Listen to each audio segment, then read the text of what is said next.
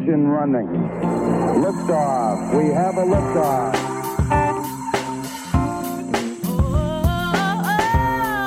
A wise man once said, "You don't choose the podcast chooses you." So consider yourself one of the chosen ones. Join us as we discuss books, masonry, esotericism, mysticism, lore, and more. It's one small step for man, one giant leap for mankind.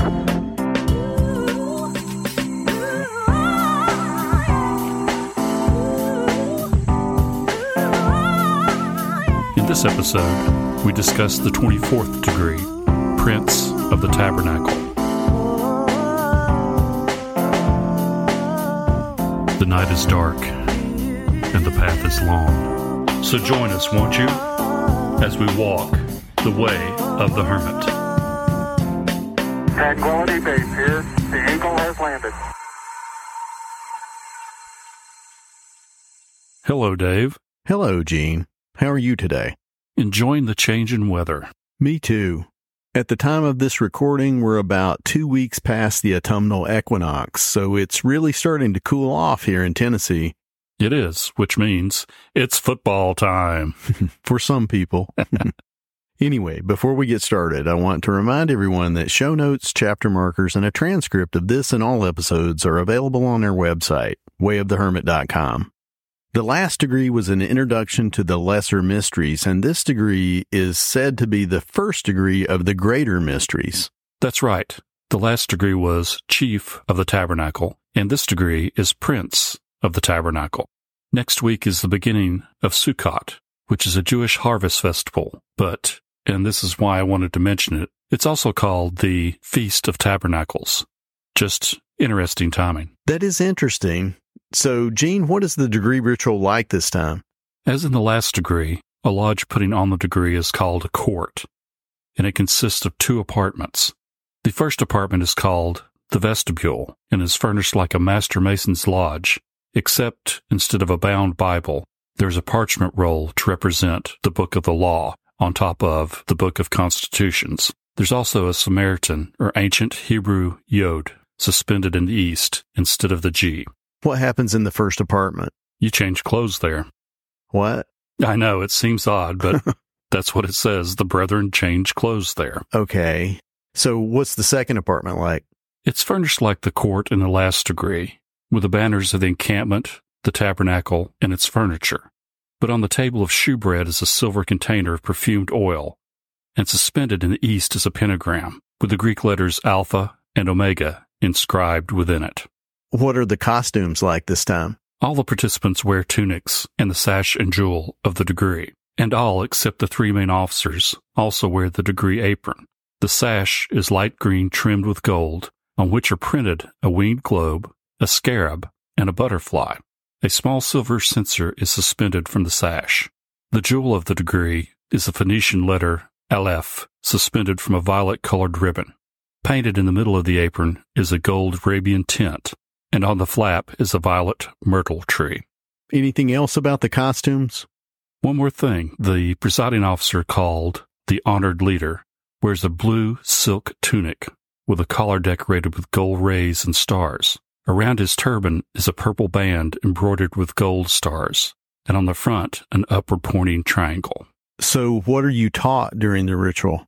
The ritual starts off by introducing 3 very interesting symbols: the lamp of Trismegistus, the cloak of Apollonius, and the staff of the patriarchs. The names of those remind me of the 3 Deathly Hallows from Harry Potter. Yeah, that's funny. I hadn't thought of that. I did think of Apollonia, this being a prince degree. Okay.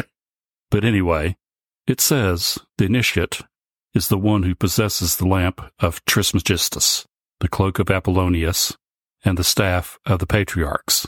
The lamp is reason by which light they traverse the fields of science. The cloak is liberty, or self-control, the full and entire possession of oneself, which defends them against the blind forces of instinct, and the staff is faith, the profound conviction of spiritual truths. So are there any other major symbols discussed in the ritual? Yes. The Sphinx, which is associated with 4 elemental teachings: to know, to will, to dare, and to keep silent. To know is air, Aquarius, the face of a man. To will is fire, Leo, the body of a lion. To dare is water, Scorpio, the wings of an eagle. And to be silent is Taurus, the feet of oxen. What does the ritual say about those teachings? It says that they are the 4 components of the power of the Magi. To know is to have an intellect enlightened by study. To will means to possess a will that nothing can conquer. To dare means to have an audacity which nothing checks. And to keep silent means to have discretion that nothing can corrupt or intoxicate. The initiate knows the weaknesses of the human heart, dares to make use of them in their work, and are silent as to their plans. That text from the Ritual of the Degree is lifted verbatim from Eliphas Levi's Dogma and Ritual of High Magic, as are most of the teachings from the Degree Ritual, including the 3 magical items we just discussed. Interesting. We've said this in previous episodes, but I'll repeat it here. Much of the Scottish Rite material comes from Levi, especially the esoteric material. That's true. So what else is the candidate told in the Degree Ritual? You're also told that the Persian Magi knew the secret of the mystery of existence and the relative necessity of evil. And what is that secret? What we've discussed in the previous degrees, that there are 2 forces symbolized by light and dark, seemingly in conflict in the world and in us, and that evil is the necessary result of having free will, because our application of will is the fulcrum point where we can always tip the scale towards the light or the dark. And as in the last degree, we get some dire warnings about defiling the sacred mysteries. Right. This time we're told a story from the biblical book of Leviticus, chapter 10, about 2 sons of Aaron, high priest of Israel, who dared to offer up what is called strange fire to the Lord. What does that mean? They wanted to offer incense to God, but only the high priest, in this case, their dad, was supposed to do that. That was mistake number 1. But they were also supposed to pray and then wait for God to send fire down and light the offering. But they got impatient and lit it themselves, hence their strange fire. So what happened? Fire rained down from heaven and killed them, which echoes the story of Korah from the last degree. Right, so the ritual talks about the similarities between mystery traditions from around the world. It does. It tells parts of the stories of Isis, Osiris and Set, Ishvara, Ahriman, and Ahura Mazda, Attis and Cybele, Tammuz, Dionysus, Orpheus, and Balder. And it talks about how similar the stories are from different cultures, and how that is the basis of the mysteries. Yeah, De Hoyos points out in the footnotes that those similarities are often exaggerated by Pike and other authors of that time. What I'd say, though, is that, yes, the claims Pike makes about the similarity between all of these traditions is probably exaggerated. But that doesn't negate the fact that they do all share a common theme, the natural cycle. And that's not because someone went around the world and told them all. You mean it wasn't aliens?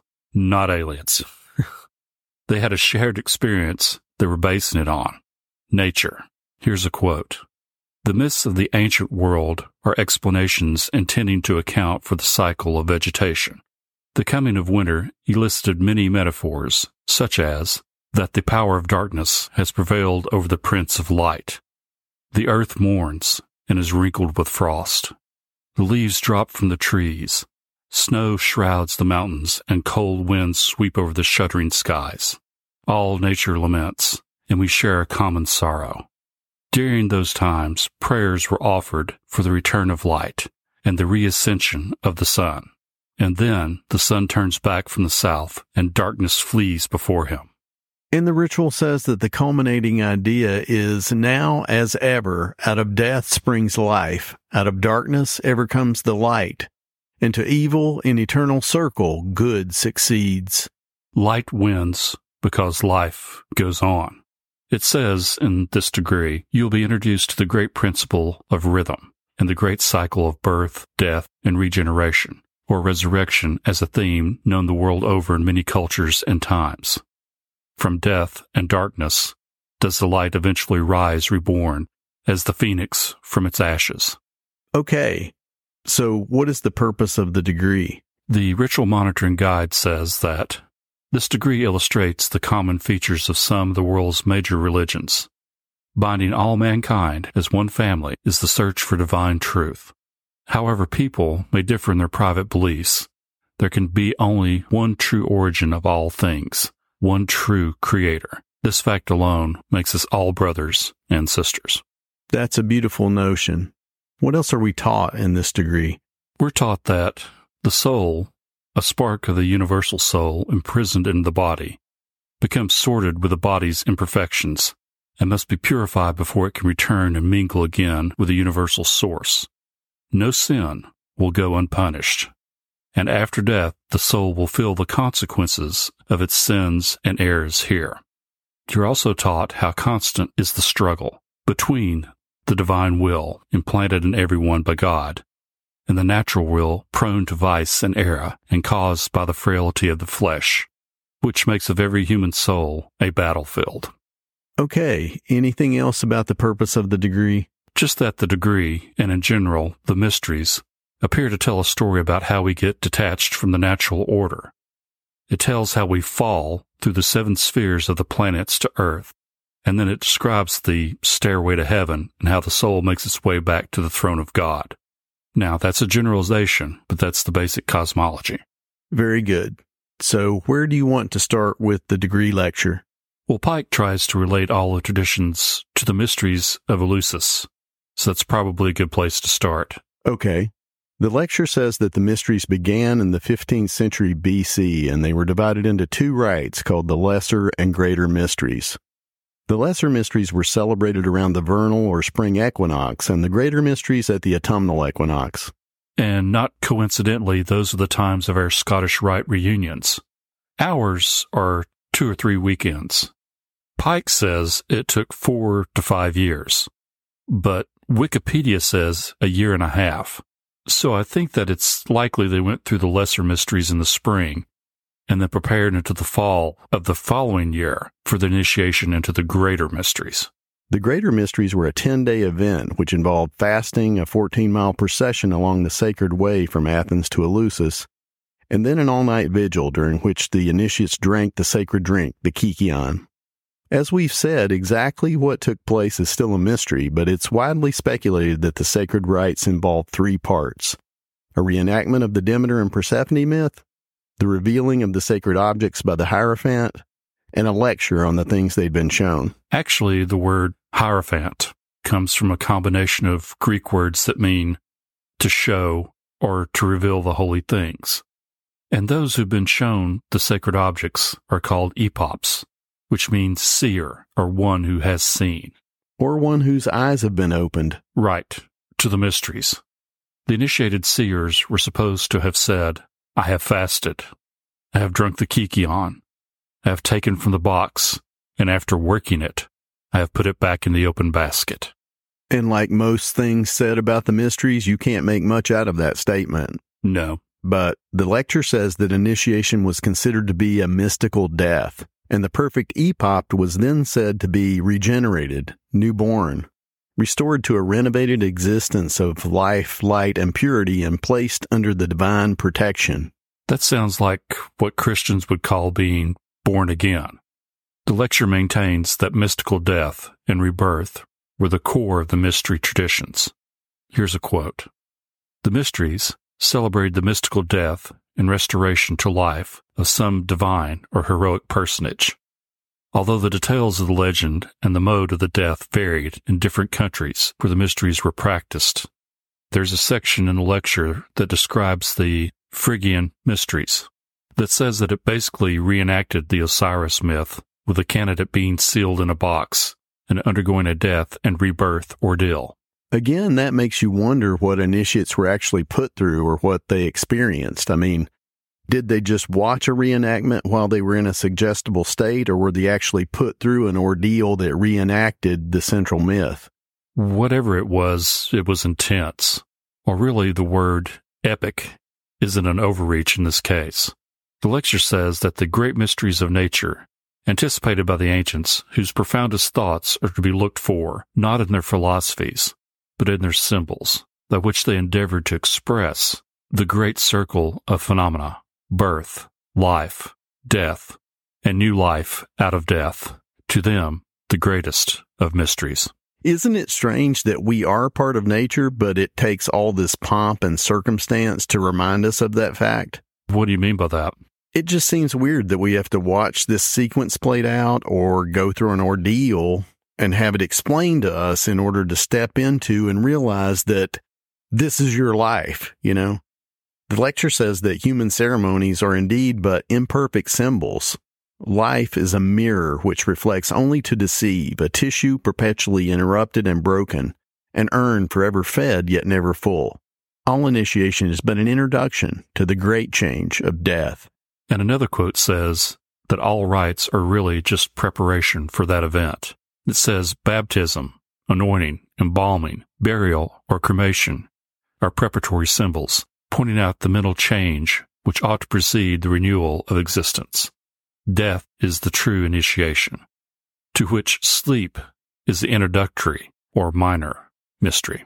Yeah, if you think about it, you experience a death and resurrection of self-consciousness every day when you go to sleep and wake up. It's a cycle or circulation, to refer back to alchemy. The lecture says death is the inseparable antecedent of life. The seed dies in order to produce the plant, and earth itself is rent asunder and dies at the birth of Dionysus. Hence the significance of the phallus, or of its inoffensive substitute, the obelisk, rising as an emblem of resurrection.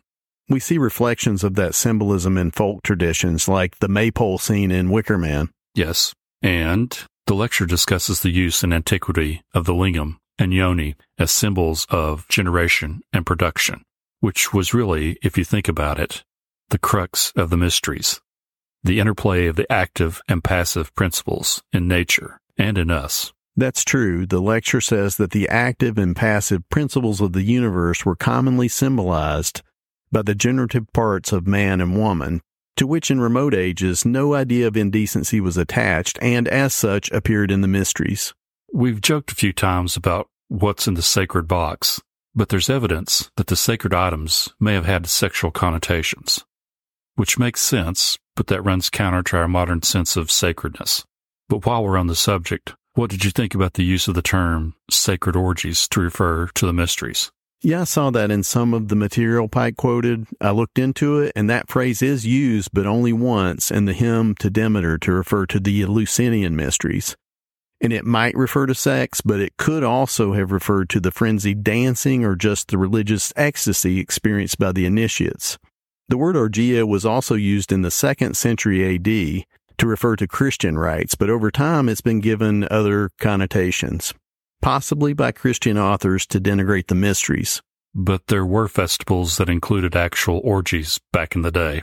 Yes, but as we've said, we don't really know what went on in Eleusis, but what we do know is that the male and female polarities and what those represent were key elements of the mysteries. The lecture quotes Proclus as saying that the ceremonies began with the initiates invoking the two great causes of nature, the heavens and the earth, addressing to each a prayer, because they saw in them the father and mother of all generations.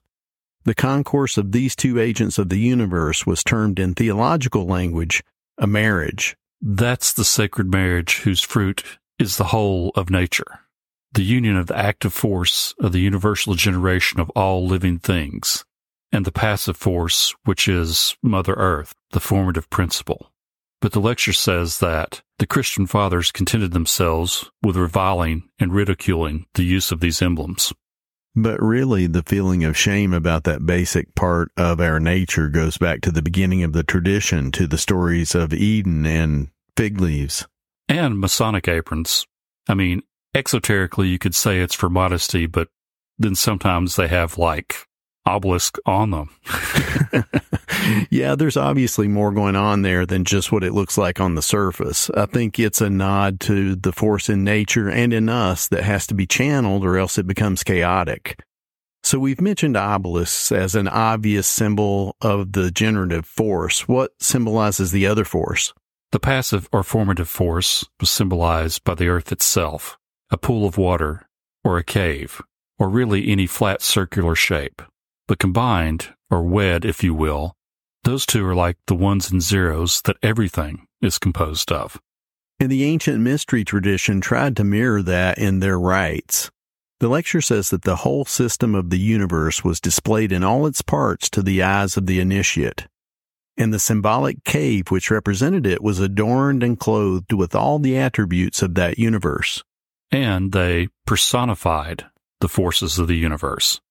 Another quote says, "To this world so organized, endowed with a double force, active and passive, divided between light and darkness, moved by a living and an intelligent force, governed by genii or angels who preside over its different parts, and whose nature and character are more lofty or low in proportion as they possess a greater or less portion of dark matter."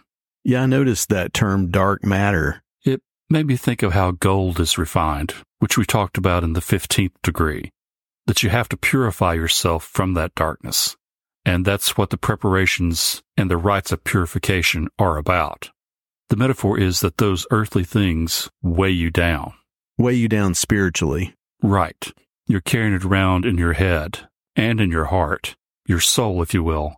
Another quote says, "The soul, a simple substance when unconnected with matter, a ray or a particle of the divine fire, whose home is in heaven, ever turns toward that home, while united with the body, and struggles to return thither.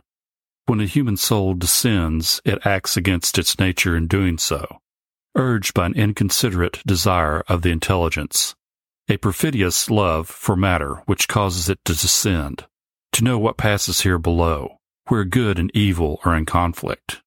What does perfidious mean? It means faithless or treacherous. It's actually a nice word choice to lead you to think about the story in Genesis. Eve and then Adam's treacherous desire, if you want to call it that, for the knowledge of good and evil. They trusted the snake. But in the context of the mysteries, what is that really talking about? Well, again, I'm just interpreting the lecture, but it says that our soul, or ultimately the Logos, wanted knowledge of the material world, and by knowledge, I mean in the so-called biblical sense, meaning actual experience of it. So we're talking about embodiment. But embodiment means that you'll ultimately die, not just this very instant, maybe. Tricky snake. But I mean, that's the catch, right? Yes, because when force is united with form, that's the beginning, but the end is implied in the beginning. The Alpha and the Omega, or Malkuth, is in Kether, as the Kabbalists say. Yeah, that's true. Everything that's born dies. But the lecture says that death is really a transmutation, that there's a part of us that isn't born and doesn't die, which it calls the soul. It says that its natural home is in the highest regions of the universe, whence it descended to illuminate, give form and movement to, vivify, animate, and carry with itself the baser matter, and whither it unceasingly tends to reascend when and as soon as it can free itself from its connection with that matter. And if you've ever been present when someone dies, you can feel it leave, and what's left behind is a husk, a shell. Like a butterfly leaving a cocoon. And the butterfly is one of the emblems on the cordon of the degree. And the other emblems on the cordon, the scarab and the winged globe, have the same connotation, ascent of the individual and of the world. Yes, and another quote says that this was the doctrine of Pythagoras, who learned it when he received the Egyptian mysteries.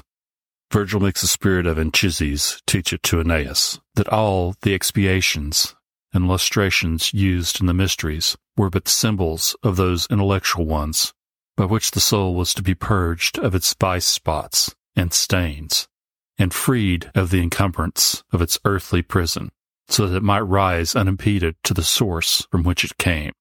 The idea is that the life force wants to rise again, to fuel new life. The lecture even touches briefly on the idea of transmigration of souls.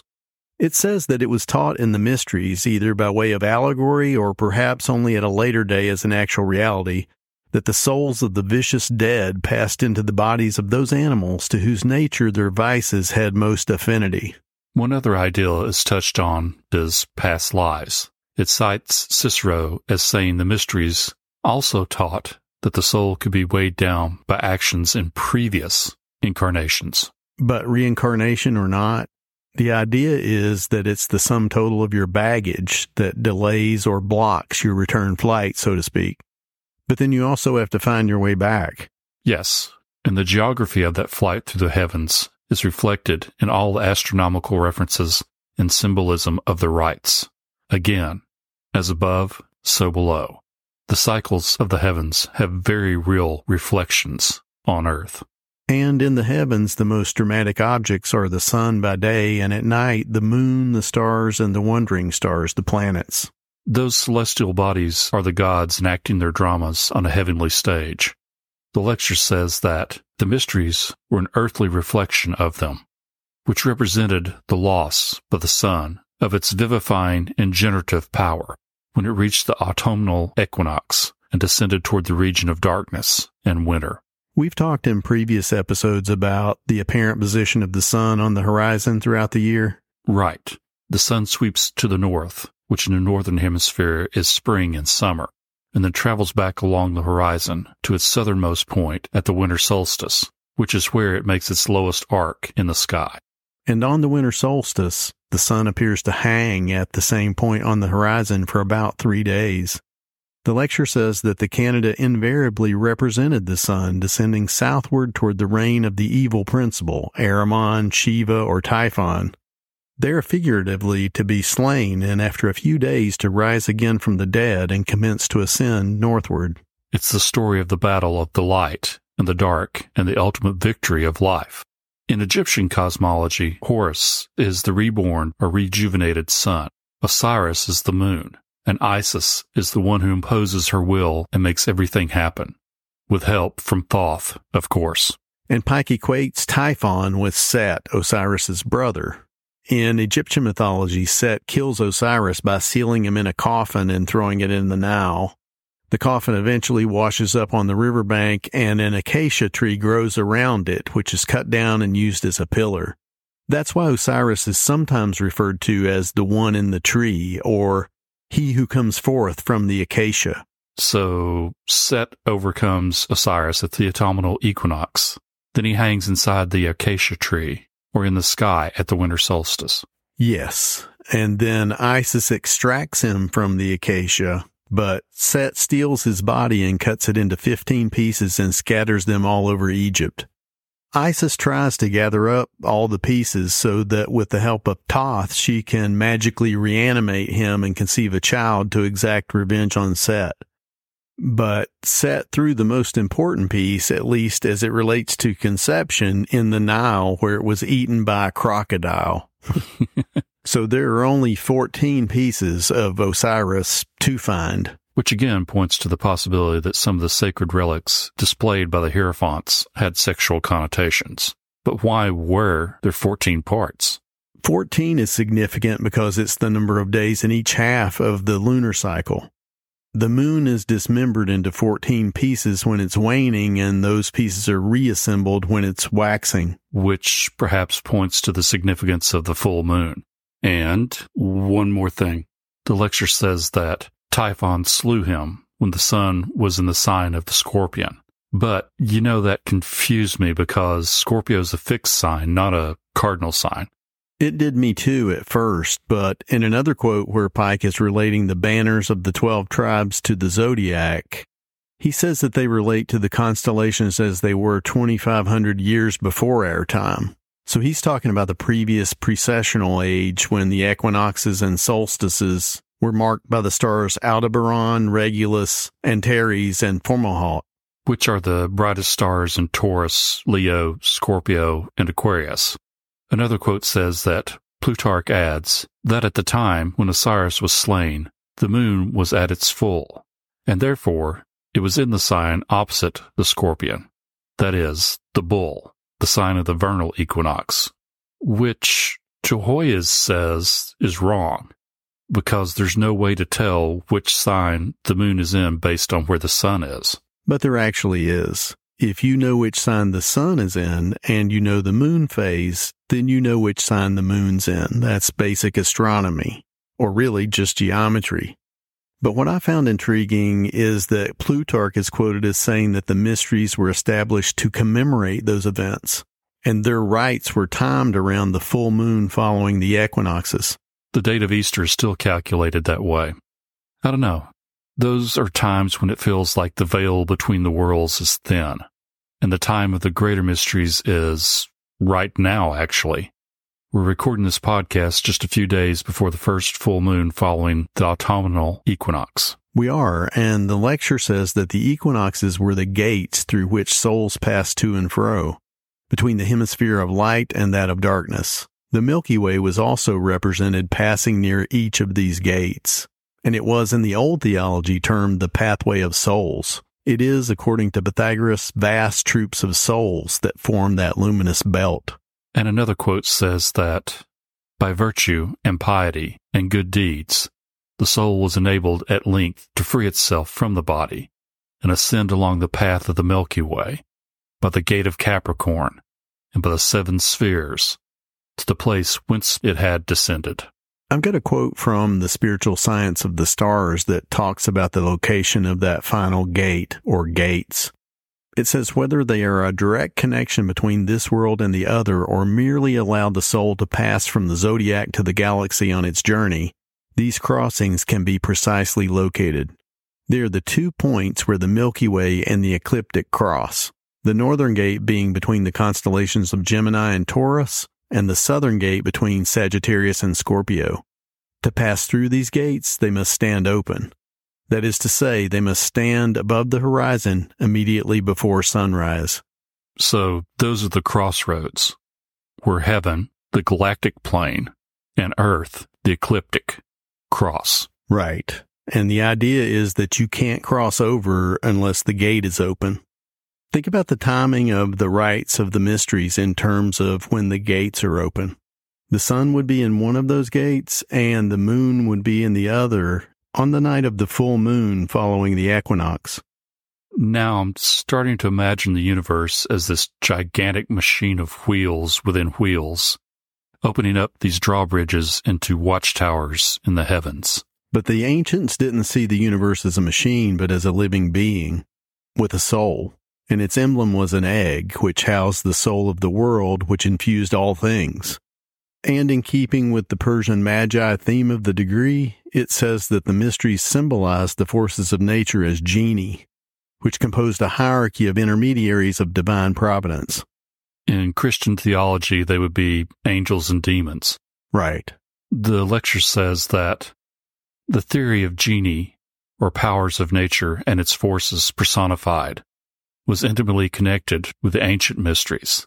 The administration of the universe by genii, to whom it is confided and by whom good and evil are dispensed in the world, was the consequence of this dogma, and thus the genii or angels differed in character like men, some being good and some evil, some celestial gods, archangels, angels, and some infernal gods, demons, and fallen angels.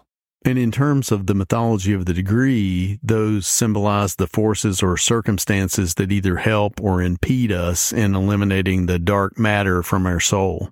That's the reason for the purifications by water, air, and then fire. Esoterically, that symbolizes washing away the things that pollute the body, your temple. Then after that's squared away, purification by incense symbolizes clearing out of mental attachments and the impressions that keep us weighed down. And finally, as we talked about in the 14th degree, fire is how you try gold. It's the final elemental purification. So those are the elemental purifications. Then you have to get past the planetary gates. In the 17th degree, we discussed how the planets represent different forces in us. So one way to think about it would be that you're symbolically held in each planet's orbit until you balance the force that that planet represents. And that equilibrium is symbolized as being allowed to pass through its gate.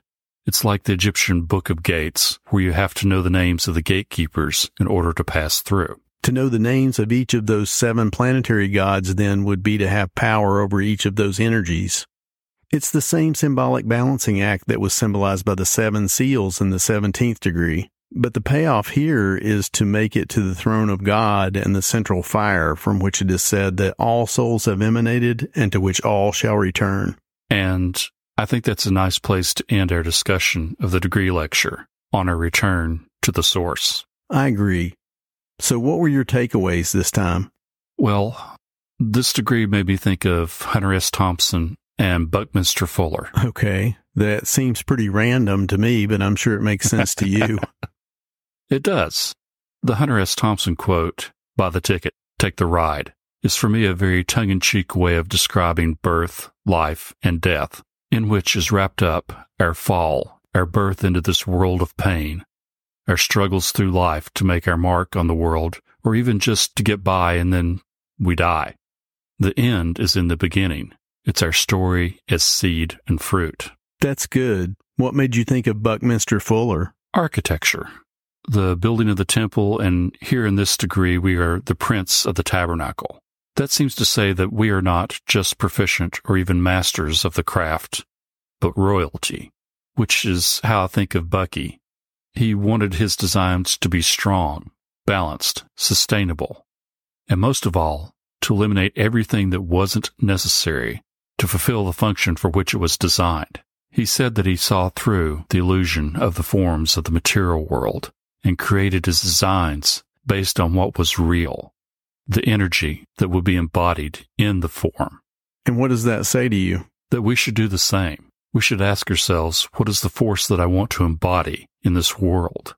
And then eliminate everything that's not necessary to that temple. That, according to Bucky Fuller's principles, would give the best chance of creating something that we can keep in equilibrium and also sustain in the face of adversity. That's cool. What about you? What did it make you think about? I think that the biggest thing for me was a realization of the myth that Pike is weaving with large sections lifted from other authors and maybe some creative manipulations as well. What is the myth you think he's telling? That Masonry is the spiritual descendant of the ancient mysteries. The 7 seals to be opened and the Gnostic mysteries, which Pike equated with Masonry in the 17th degree, are here symbolized by a passage through 7 gates. It's the same mystery. It is. And I also like the cordon of the degree, which was like a miniature tracing board of the lessons of the mysteries. Okay. It has a butterfly, a scarab, and a winged globe on it. Right. The butterfly, which we talked about, represents a transformation, a rebirth into a life form that wants to ascend. The scarab is a symbol of a dung beetle, which would roll excrement into balls and lay its eggs inside so that newborn beetles have to literally crawl out of, well, it. Well, it happens, but seriously, that's a great symbol for the struggles of life. Well, yeah, it is. You have to pull yourself out of the crap and leave it behind. And the washing or burning away of that dark matter is the purification process that we've talked about in the last 2 degrees. Yes. The last symbol on the cordon is the winged globe that symbolizes a time when all souls ascend. Which in Kabbalah is called Tikkun Olam, the rectification of the world, when all the living shards of flame return to the central fire. Okay. That seems like a good place to end. Do you have anything else? One last thing. I just wanted to point out that we just passed the autumnal equinox in real time and in the degrees. So, darkness is coming. Meaning? The degrees get darker. All right. What are we doing next time? In the next episode, we discuss the 25th degree, Night of the Brazen Serpent. So, I'm David. And I'm Gene. Join us next time as we continue our exploration of Morals and Dogma, the annotated edition. As we walk the way of the hermit.